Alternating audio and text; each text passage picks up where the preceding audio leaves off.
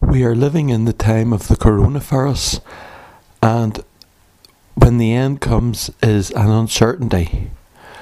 But one thing that should be certain is that towns and cities will be being used to generate renewable energy for the inhabitants, and the future of being carbon neutral is at hand. It is in our grasp to start now and to start thinking about it.